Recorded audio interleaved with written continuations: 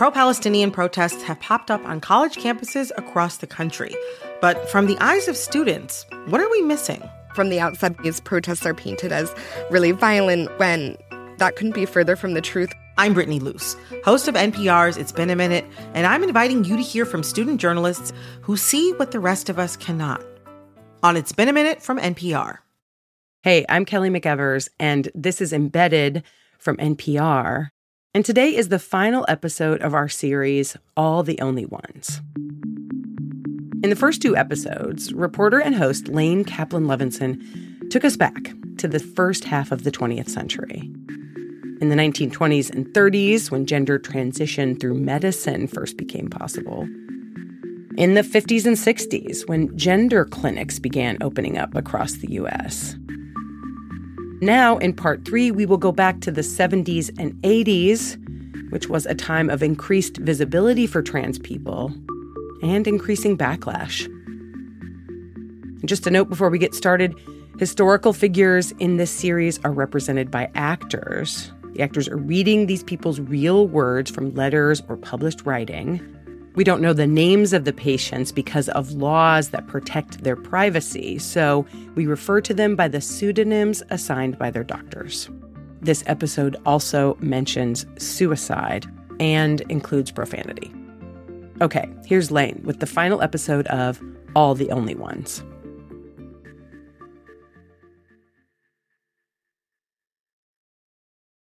This series is about young people. But we're starting this last episode with someone who's a little older than who you've been hearing from so far.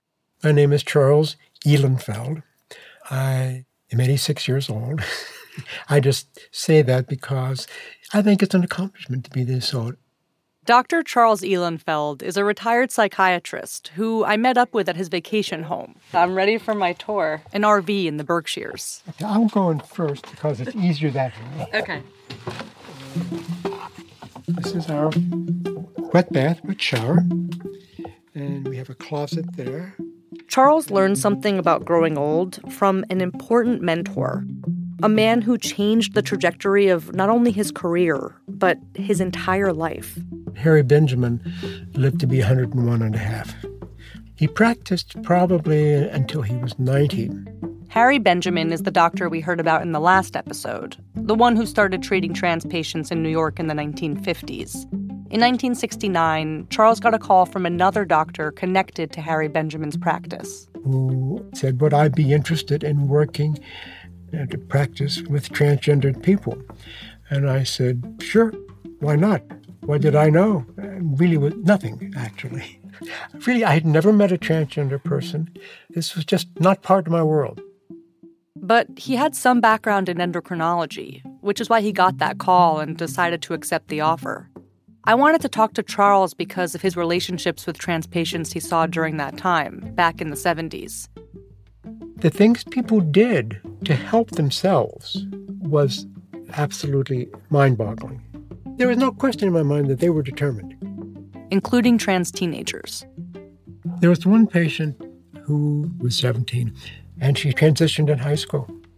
This teenager had her gender affirmation surgery more than 50 years ago, in the 1970s, when there was a groundswell of new medical practices offering gender-affirming care. This growth came as doctors in the field were publishing papers, holding conferences, and starting to come to a consensus about how to best care for trans youth. But as we've been talking about in this series, when you listen to the news today... And it's dangerous for kids to be involved in this. You'd think none of that ever happened. It is also a human experiment on children and teens. And definitely not half a century ago. We don't even really know some of the outcomes long term.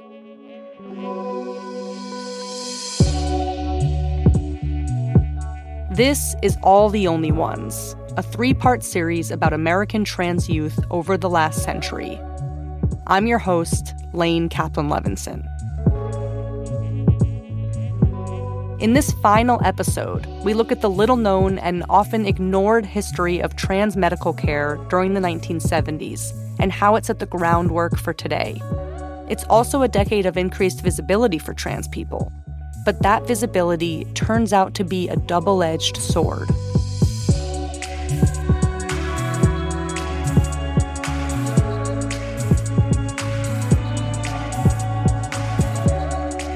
But before we go back in time, we start with a Gen Z teenager who's able to get the care she wants.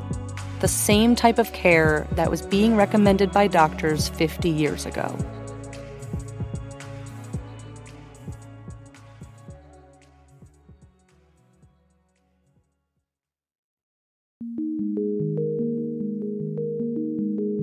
When I was probably like 8, 9, I had a book. It was like this big compilation of stories that involved each of the Greek gods. There was this story of this young prince, I think. He was out hunting and he happened to stumble across the goddess Artemis bathing naked in a lake. I guess there was this thing where like no man could see the goddess Artemis naked and continue living. But for some reason, Artemis took pity on this man. Instead of smiting him, she turned him into a girl, and then he joined the hunt and like became a girl that hunts mystical creatures. And after reading that story, I wanted so badly to like stumble across some naked goddess bathing so that they could turn me into a girl. I mean, that would be a lot easier. Yeah, it would. Yeah. Christine Worley grew up in the age of social media, but it was this ancient myth that spoke to her. So she spent a lot of her childhood in Albuquerque, New Mexico, searching for Artemis in every body of water she could find, even my grandma's shower, because she desperately wanted to be turned into a girl. But at some point, around her tween years, the searching stopped. I was very repressed in middle school in like lots of ways, not just regarding sexuality and gender identity. I kind of just repressed all feelings. I kind of just wanted to just be like, feelings are stupid, so I'm just going to try my hardest to get rid of all feelings. Christine stopped thinking about Artemis, about gender, about much, period. Fast forward a few years to 2022. It's Christine's senior year of high school. She's dating someone. And suddenly, the searching comes back. It starts with a normal date night at Christine's house. They're watching a movie. To some extent, doing what teenagers do when they watch a movie at night. And then it was time to get her home, so I drove her home. When I got home and was like getting ready for bed, I noticed that she had left her bra at my house. And it was like halfway between a sports bra and a regular bra. It was a gray, I think, Nike. Christine put on the bra, took a selfie, and texted it to her girlfriend, kind of as a joke, saying, "Hey, I think you forgot something."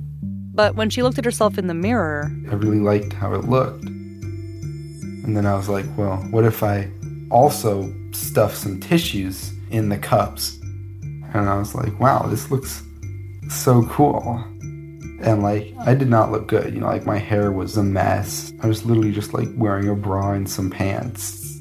I don't know, that was like the best looking I'd ever felt. It was just like in a t-shirt and shorts with a bra full of tissues.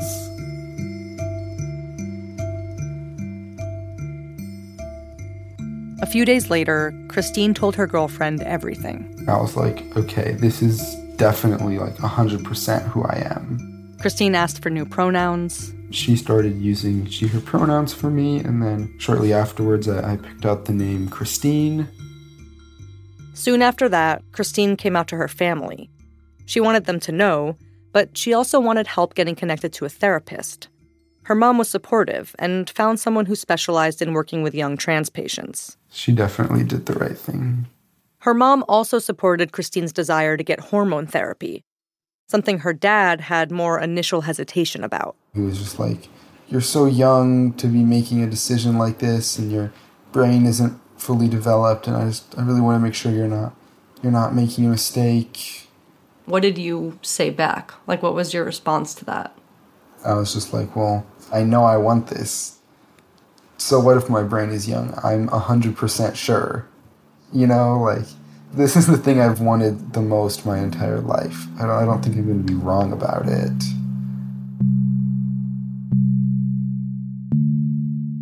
Christine got on hormones at 17 as a minor with her parents' consent. Her first appointment was pretty standard. Vitals, routine blood work. It was pretty easy, and my doctor is non-binary, so they had first-hand experience with things like that, so they understood the importance of getting it started quickly. Getting HRT started, hormone replacement therapy. So you had this realization and then started hormones maybe like 6 weeks later? Yeah, 6-7 weeks later, something like that. What was that waiting period like? Looking back, especially now that I've heard like stories of other trans people who are like in the closet for years, it's like, wow, that was pretty quick. But during the time, it felt like forever.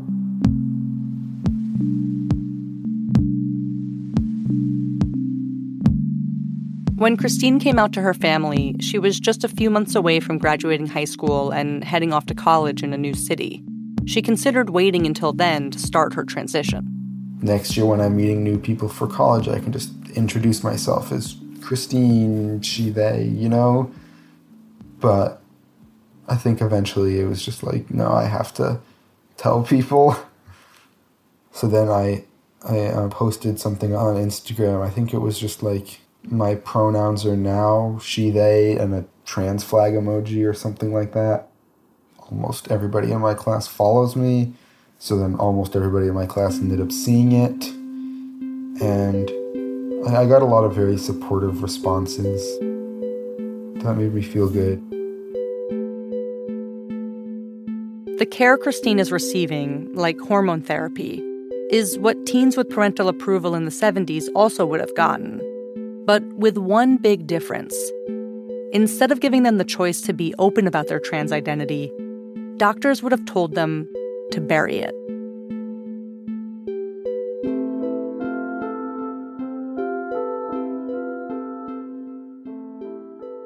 We'll be right back.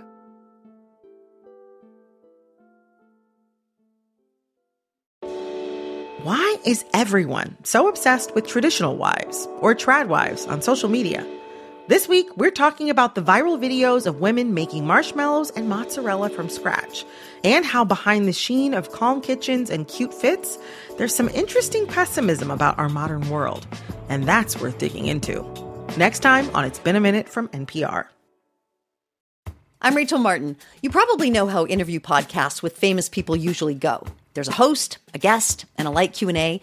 But on Wildcard, we have ripped up the typical script. It's a new podcast from NPR where I invite actors, artists, and comedians to play a game using a special deck of cards to talk about some of life's biggest questions. Listen to Wildcard wherever you get your podcasts, only from NPR. Okay, close your eyes for a second. Now imagine you're on your dream vacation. No work calls to answer, no text messages to respond to, just your suitcase and an opportunity. The opportunity to just take yourself out of your routine and travel deeper. How to actually take that dream trip. That's on the Life Kit podcast from NPR. This message comes from PRX. In the new season of Long Shadow, host Garrett Graff delves into the evolution of the debate over firearms in the U.S., from the Founding Fathers to the present day. Find Long Shadow in Guns We Trust wherever you get your podcasts. It did stop raining for a while. Yeah, I know. You know, it rained a little when I first was driving up, and then it actually didn't rain most of my drive. From where did you come today? When I met Charles Ehlenfeld, the doctor who worked with Harry Benjamin, what I was doing as a reporter wasn't all that different from what he used to do in his job back in the 70s, talking to people. To get some sense of how this person was feeling. How long had they been feeling this way? Did they dress in a way that matched their gender identity? Had they been living as the gender they wanted to transition into? Had they tried to see other doctors who usually said, get out of my office? So my question for you is, why weren't you one of the doctors that said, get out of my office? Because I was gay. Charles wasn't out yet, not even to himself. He had actually just gotten married to a woman, the same month he started working at Dr. Benjamin's practice. Although being out as gay in the 70s came with its risks, Charles felt his trans patients were experiencing this on a different level. They were risking their jobs if they were married, had kids, and so on, risk their families, jail, all of these things. Being themselves, being allowed to express who they were. This was worth all of the sacrifice. I said, these patients are basically putting their whole lives on their line. They're giving up everything they have to be able to live the way they feel that's true to themselves. And what do I have to do? I just have to say, I'm gay. Which he eventually did to his family, his friends, his colleagues, and his wife. They divorced and stayed friends for the rest of her life. He's now married to a man who's been his partner for 47 years.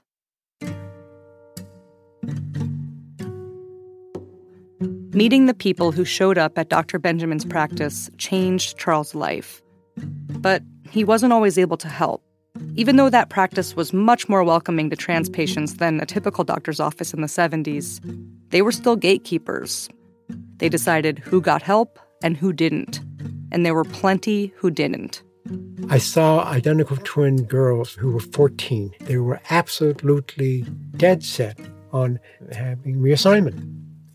And I had to say, no, you have to wait till you're 18.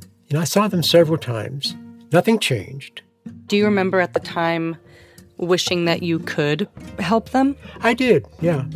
I would like to have been able to, because I had no doubt that they would eventually do it.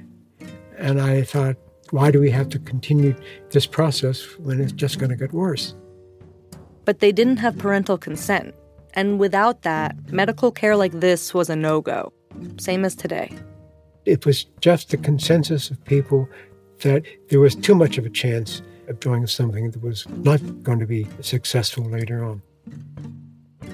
There was this fear among doctors that young patients would come to regret their transition, despite the fact that even back in the 70s, Charles wrote, quote, "It has been established that most of us by the time we're 4 have a clear sex identification. In other words, research showed that most of us know our gender identity by the time we're 4 years old. Today, many experts would argue that age is even younger. But in the 1970s, and now, many adults, including doctors, still want kids to wait until they're older before they start medically transitioning." The problem is that you cannot take a 5-year-old and say to the parent, I tell you what, come back when he's 15 and we'll talk about it some more. Life doesn't work that way. The question is, then, are you going to allow them to experience changes in their body which will cause them more pain as they get older? Some young people had written to doctors in the 60s where they make those exact claims. This is historian Jules Gill Peterson. She's been helping us tell the history of trans youth in the U.S. throughout the series. We can remember back to some of those letters. There was that trans teenage girl who's saying, I'm already approaching, 6'2", and that's okay, but I don't want to be taller than that, or I'm worried about my voice getting deeper every day, or I'm growing facial hair. If you start me on estrogen now, we could get in front of and stop that puberty effects from taking place. We now have a lot of data that shows that trans kids experience more mental distress if they have to go through puberty as the sex they were assigned at birth. An important new study out of Stanford University School of Medicine. It shows that transgender youth who get access to gender-affirming treatments have better mental health outcomes than those who wait later in life. A study from the Journal of Adolescent Health found a strong link between gender-affirming hormone therapy and a lower risk of suicide and depression for transgender youth. More than half of trans youth have seriously considered ending their lives, and according to a study by the American Medical Association, that number decreases by 73% when those kids receive gender-affirming care.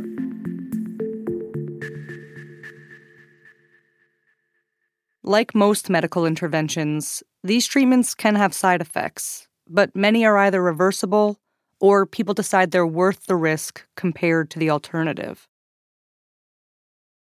In the 6 years Charles worked with Harry Benjamin, there was an exceptional case of a young person who the practice didn't force to wait until she was 21 to get treatment.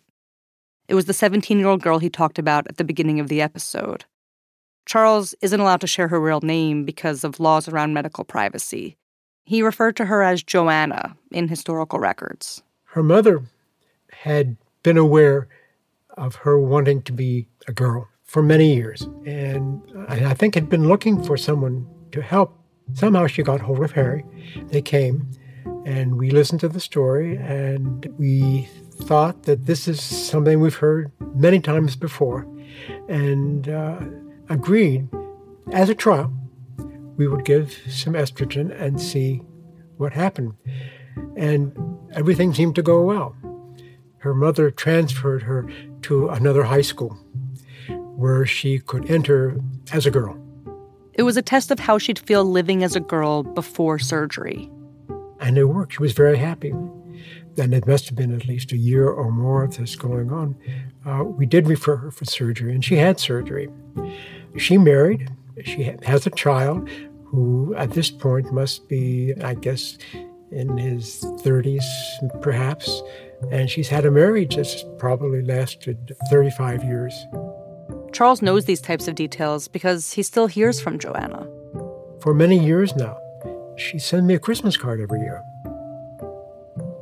She got treatment that was not really available to anyone else. And I think it's because Harry was convinced, after seeing her and seeing her mother, that this was how she had to live her life.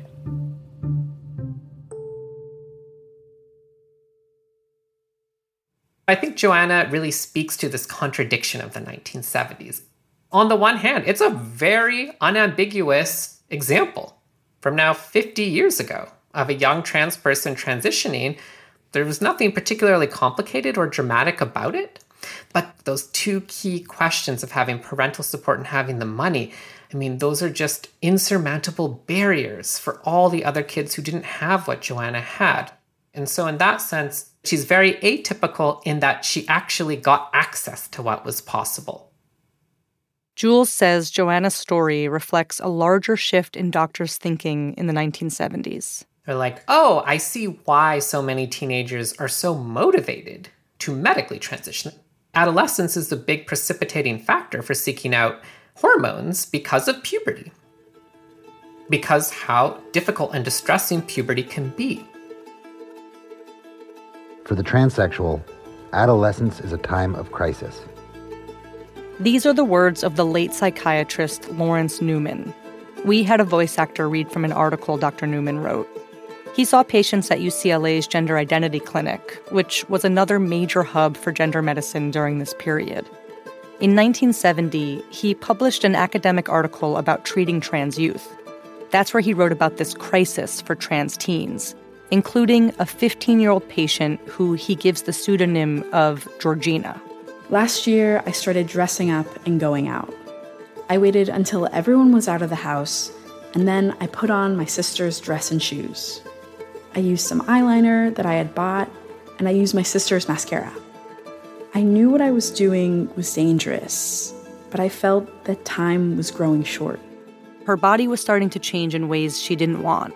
You know, the hair growing on my legs and underarms. I was desperate. I planned to live as much as I could as a girl before the changes made it impossible. In the article, Dr. Newman concludes that forcing young people like Georgina to stay in their assigned genders and delaying their transition was not a reasonable treatment strategy. It is no treatment to force the youthful transsexual to remain in a gender role which he finds detestable and impossible for him. Dr. Newman used dated language, misgendered patients, and had misconceptions about transness. But ultimately, he supported medical transition for young people. And so by the 70s, clinicians are finally putting all of that together 50 years ago, that it's extremely, entirely appropriate to start hormones during adolescence, because that's when puberty happens. Dr. Newman had patients like Georgina go through the same sort of process that Joanna did under the care of Charles and Harry Benjamin. Georgina did a trial of living as a girl at home. When that worked well, she started taking estrogen. She went on to start at a new school, and the principal there agreed to keep Georgina's transition secret and to register her as a girl. And all other documentation she carried was changed, indicating that she was a female. The family destroyed all photographs of Georgina as a boy.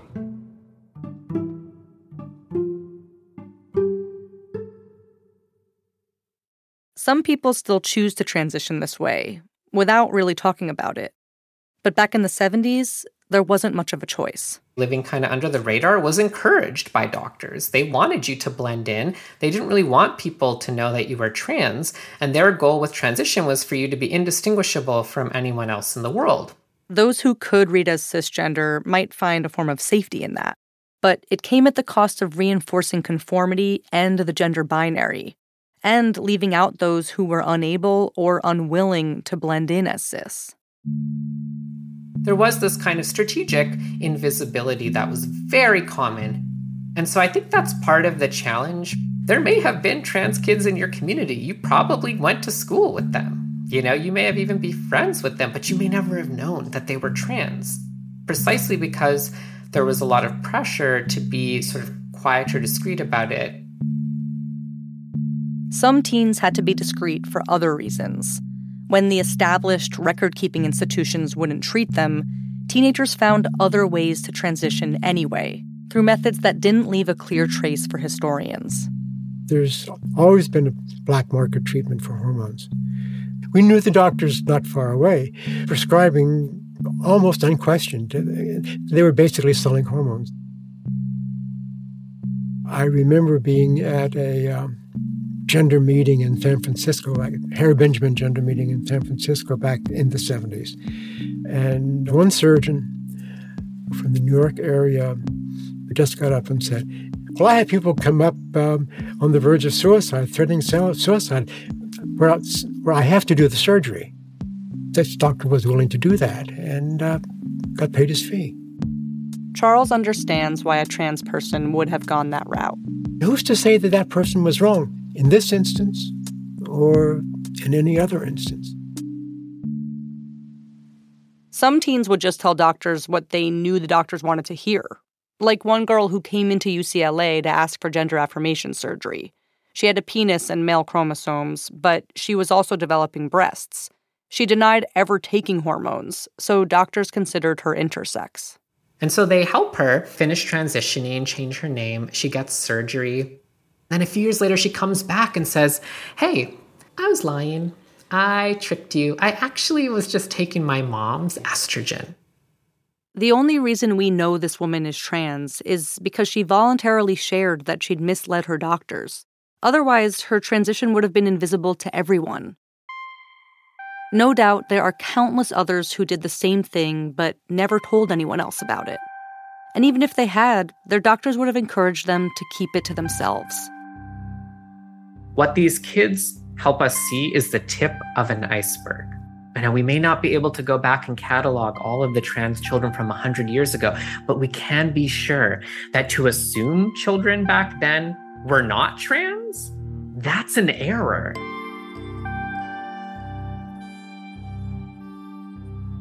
As young trans people eventually become more visible, it becomes easier for them to see themselves. But being visible can also mean being a visible target. The intense media and political fascination with trans youth is taking an enormous toll. Stay with us.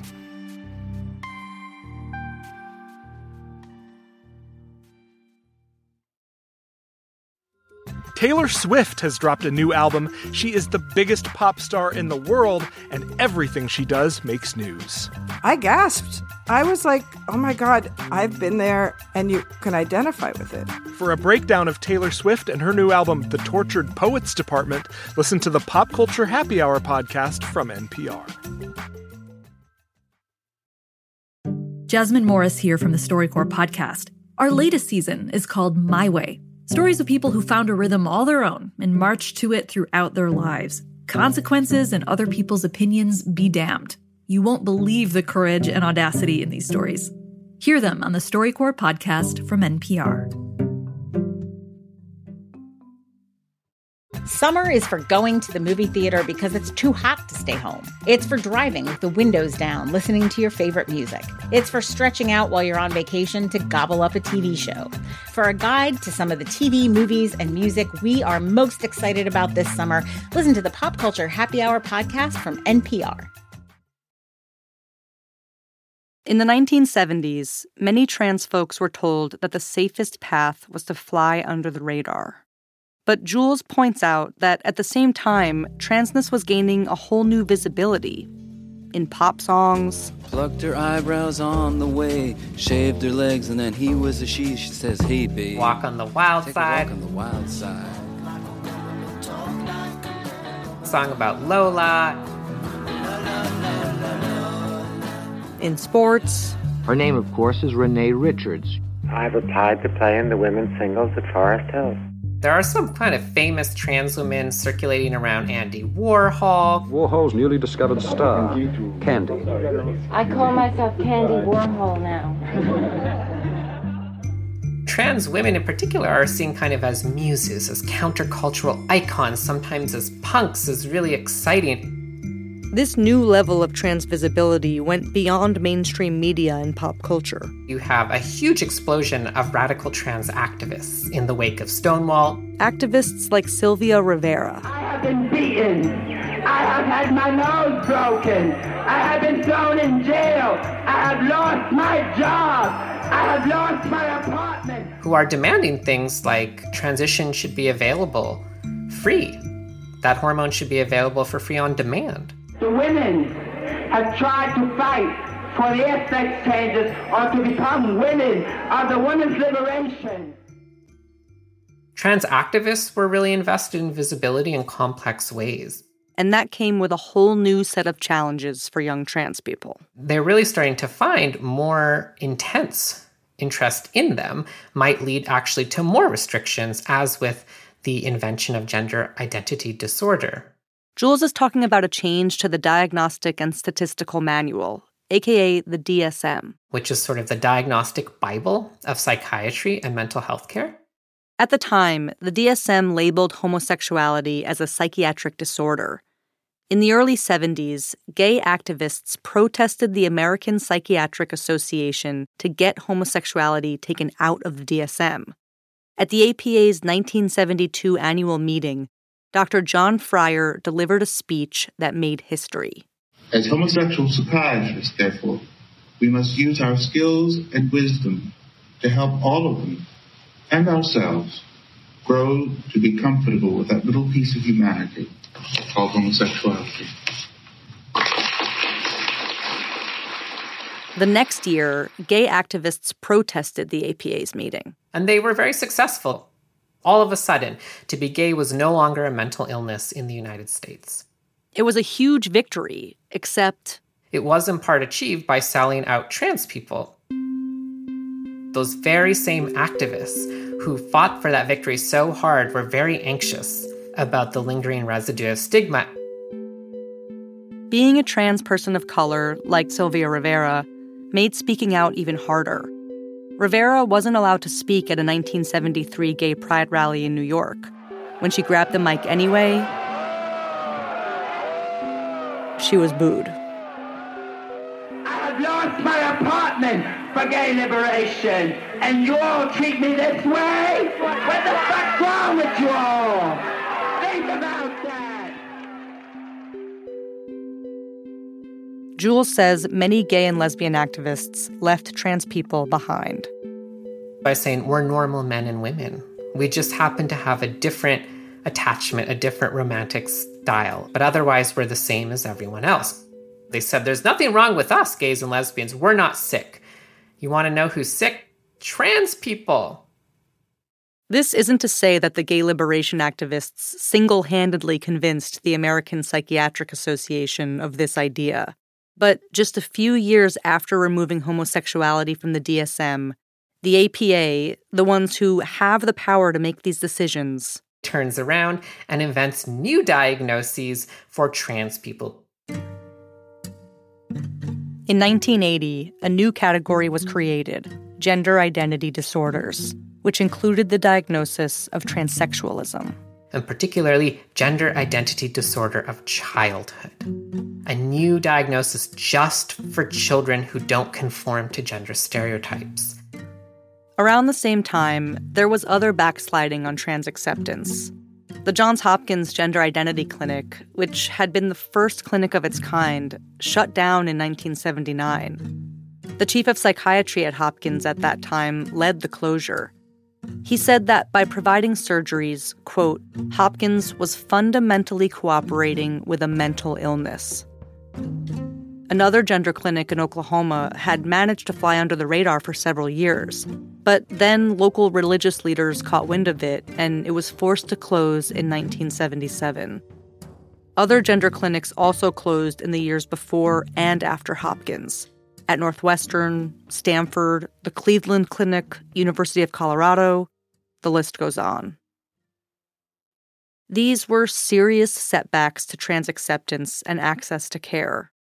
But despite these closures, gender-affirming medicine had evolved in important ways in the 1970s.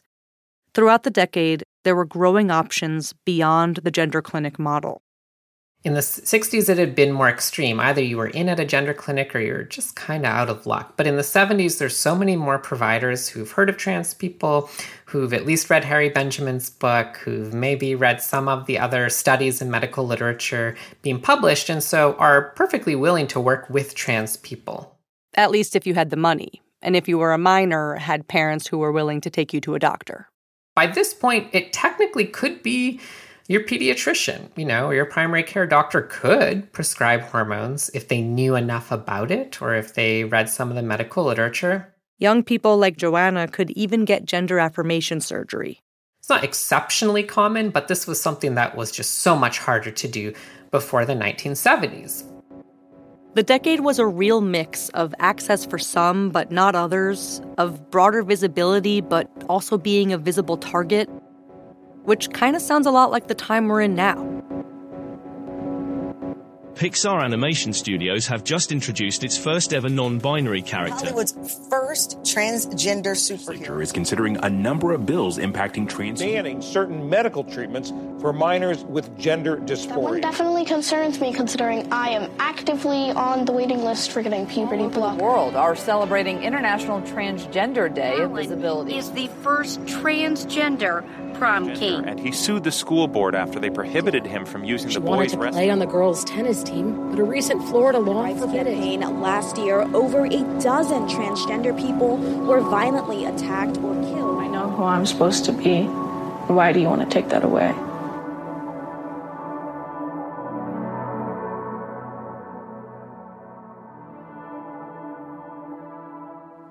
I think visibility is vexed. The intense media and political fascination with trans youth is taking an enormous toll on actually existing trans youth in a way that I think is relatively new. This is Hill Malatino, professor of women's gender and sexuality studies and philosophy at Penn State University. So there's a phobic reaction that I think some non-trans folks have to increase trans visibility. They're reacting not just to increased visibility, but also to a society and specifically a medical community that's more accepting of trans people. The medical establishment in the United States is generally increasingly trans-affirming, even in conservative states. We're in a situation now where there is intense pushback that aims to limit access to sort of newly or increasingly democratized technologies of transition, hormonally and surgically. It's a familiar cycle. A marginalized group gains some acceptance, which triggers a backlash. And that backlash makes them even more visible. But I also think that there are really specific architects to anti-trans pieces of legislation that are currently circulating. And I think it's very much politically calculated obsession. And I think that and then increased media coverage of anti-trans legislation has meant that all of a sudden, right, every time you turn on the news, every time you look at a newspaper, there's just reporting on anti-trans legislation. Being vilified by politicians isn't just an unwelcome form of visibility. It can be dangerous, even life-threatening. Oftentimes, the visibility that folks see is headlines in which someone has been killed or harmed in certain kinds of ways. This is Marquise Bey, professor of African American Studies, Black feminist theory, and transgender studies at Northwestern University. And so when the primary visibility is one in which the people who are like you are being exterminated or being harmed or being maligned, then that doesn't make you feel very good about your understanding of yourself and the possibilities of your future as well. Marquise also says it's hard for young people to see themselves in the future when they don't see themselves in the past. One of the things that having a historical precedent does is to show people that you exist in the world, you have existed in the world, you are real.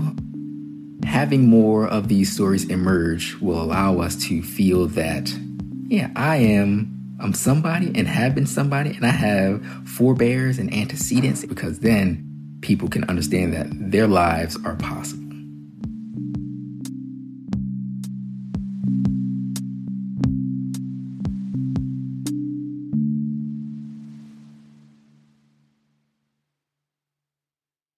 But sometimes, even positive forms of visibility can be complicated. Trans representation has definitely helped so many young people put words to their gender identity. But there can be a downside. Trans kids can feel like the only thing people see about them is their transness. That's what Christine, the teenager who grew up searching for the goddess Artemis, has been wrestling with. I'm really happy that I'm transgender, and it's something that I'm proud of, but I'm looking forward to when it doesn't, dictate every day of my life. Shortly after she came out as trans, she graduated high school with Christine on her diploma and went off to college roughly 4 months into her journey on hormone replacement therapy. Now she's in college, and for the first time in her life, she's living with lots of other trans and queer people. I cannot stress just how amazing it is to be hanging out with trans people who have all had, the same experiences as me. She sent voice memos this past year, updating me on how she was doing. I don't know, it's just nice spending all of my time with people that are like me, instead of trying to fit in with people that are not like me. That sense of community has helped Christine feel so much more comfortable in her own transness. But I'm looking forward to when it's not, the defining factor about me. Christine doesn't want to hide her transness, but also she doesn't want her transness to be the only thing that people see about her. It'd be nice if I was a girl first and then trans, instead of trans first and then a girl.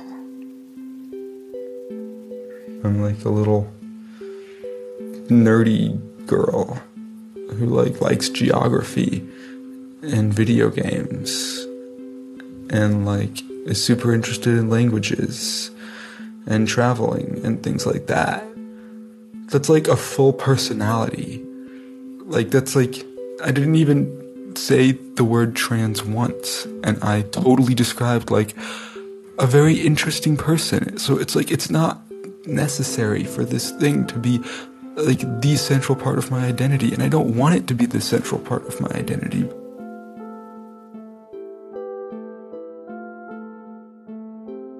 Compared to the other young people in this series, Christine had a relatively smooth gender transition. She had the support of her parents and most of her extended family, friends, and classmates. She was also able to access gender-affirming care quickly from a doctor who understood her experience. But Christine ran into an issue that she probably wouldn't have if she had transitioned back in the 70s, and even in more recent decades.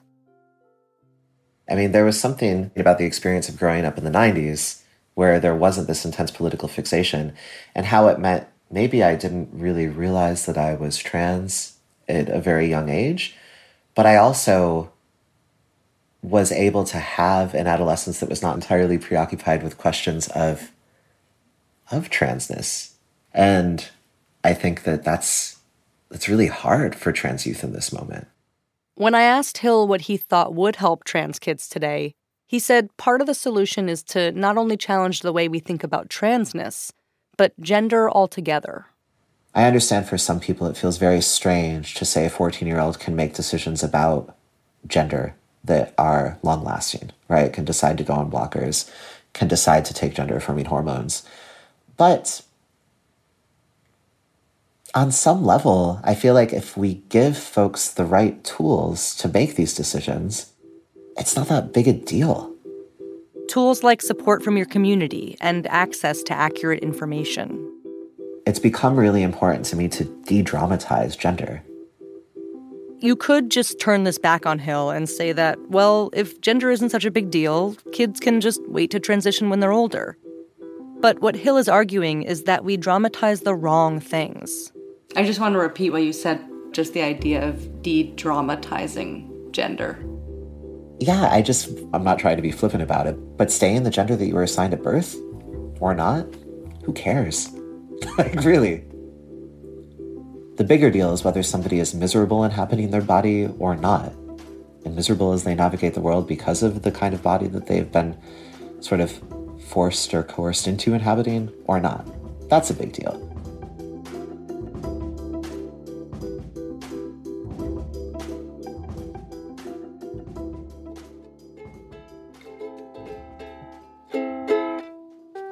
It's a ukulele. I'm pretty sure it's tuned. I'm not sure. What chords do you know? I know C, G, A minor, F, D. After talking to a bunch of teenagers, I wanted to hear from a really young person who was at the very start of their gender journey. Do you know any songs? Best day of my life if I know the chords in order. I met Billy, who's 6, by reaching out to a local queer youth group in Washington, D.C. Their parents got back to me, and a few weeks later, I went over to their house in Capitol Hill. I wanted to conduct an interview. Billy wanted to play a game. What do you want to play? We have a lot of games. All right. We played Guess Who, but a version with cats and dogs that I don't remember being around in my day. Okay, one rule. You are not allowed to ask if it's a cat or a dog. Okay. Because I'm tired of explaining what is a cat and a dog. Billy won. 1, 2, 3, 4, 5. Okay, let's go. Then Billy took me upstairs to their room and showed me some of their early childhood photo albums. This is me being born. We started from the beginning. Oh Mom was the first person to ever hold me. I grabbed the album from when they were 3 years old, the age I was told Billy came out to their family. Do you remember anything about this time of, looking at this or, wearing some of these clothes and being like, I don't want to wear these clothes? I don't know. Because I can only remember for about a year, 2 years, or 3 years.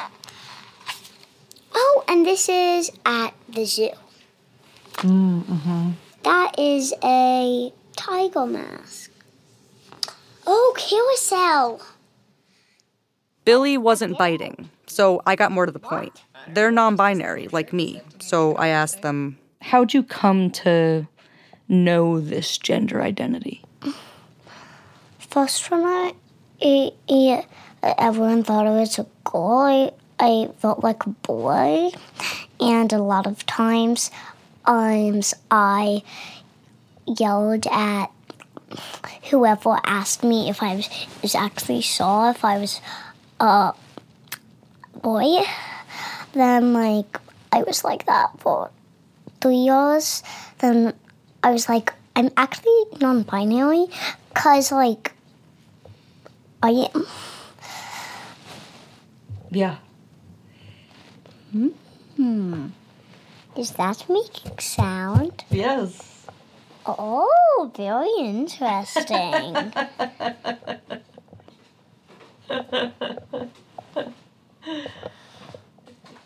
What else do you want to tell the microphone? That the microphone is very fuzzy. Well, let me ask you this, because that's mostly how the conversation went. Short responses, interest in the mic, requests to play. Honestly, I didn't think I'd be able to use any of this interview. We spent the remainder of the afternoon making a huge chocolate chip cookie cake, for God's sakes. We need 3 eggs. But then it dawned on me. Of course this was how that afternoon was going to go. Billy is 6 years old. And anyway, isn't that the whole point? This kid in a monogrammed apron who had to stand on a step stool to reach the kitchen counter was unintentionally showing me exactly what it means for gender to not be such a big deal. About 8 pieces per stick. So 1. And they were right. 2. At the end of the day, there really wasn't that much more to talk about. 10 seconds. 10, 9, 8, 7, 6, 5, 4, 3, 2, 1.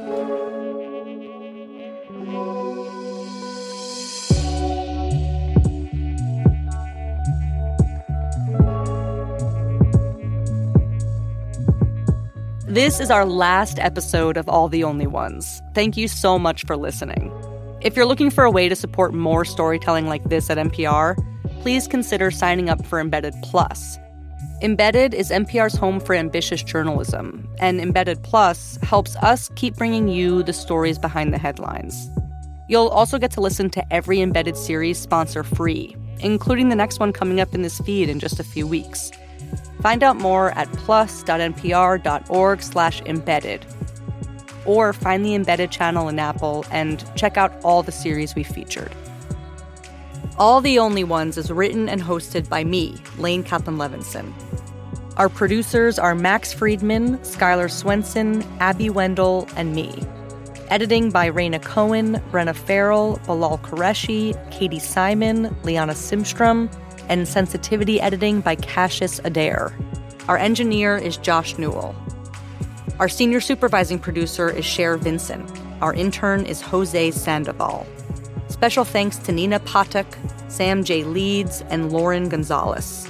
Also thanks to Eli Conley, Austin Sibley, Aaron Reed, Cam Ogden, Hansi Stokes, Jovan Kaulenberg, Burns, Eve Abrams, Lou Olkowski, Maria Paz Gutierrez, and the folks at the Transgender Resource Center of New Mexico. And a huge thanks to Jules Gill Peterson for being our historical guide and lending her scholarship to this entire series. Our voiceover actors for this episode are Eli Scherer as Dr. Newman and Fio Guerin as Georgina. The NPR execs are Yolanda Sanguini, Irene Noguchi, and Anya Grunman. Our fact-checkers are Kevin Vogel and Will Chase. Our original theme music is by Kyle Kidd and Sound on Tape. If you or someone you know may be considering suicide or are in crisis, call or text 988 to reach the Suicide and Crisis Lifeline. I'm Lane Kaplan-Levinson, and this is All the Only Ones from NPR.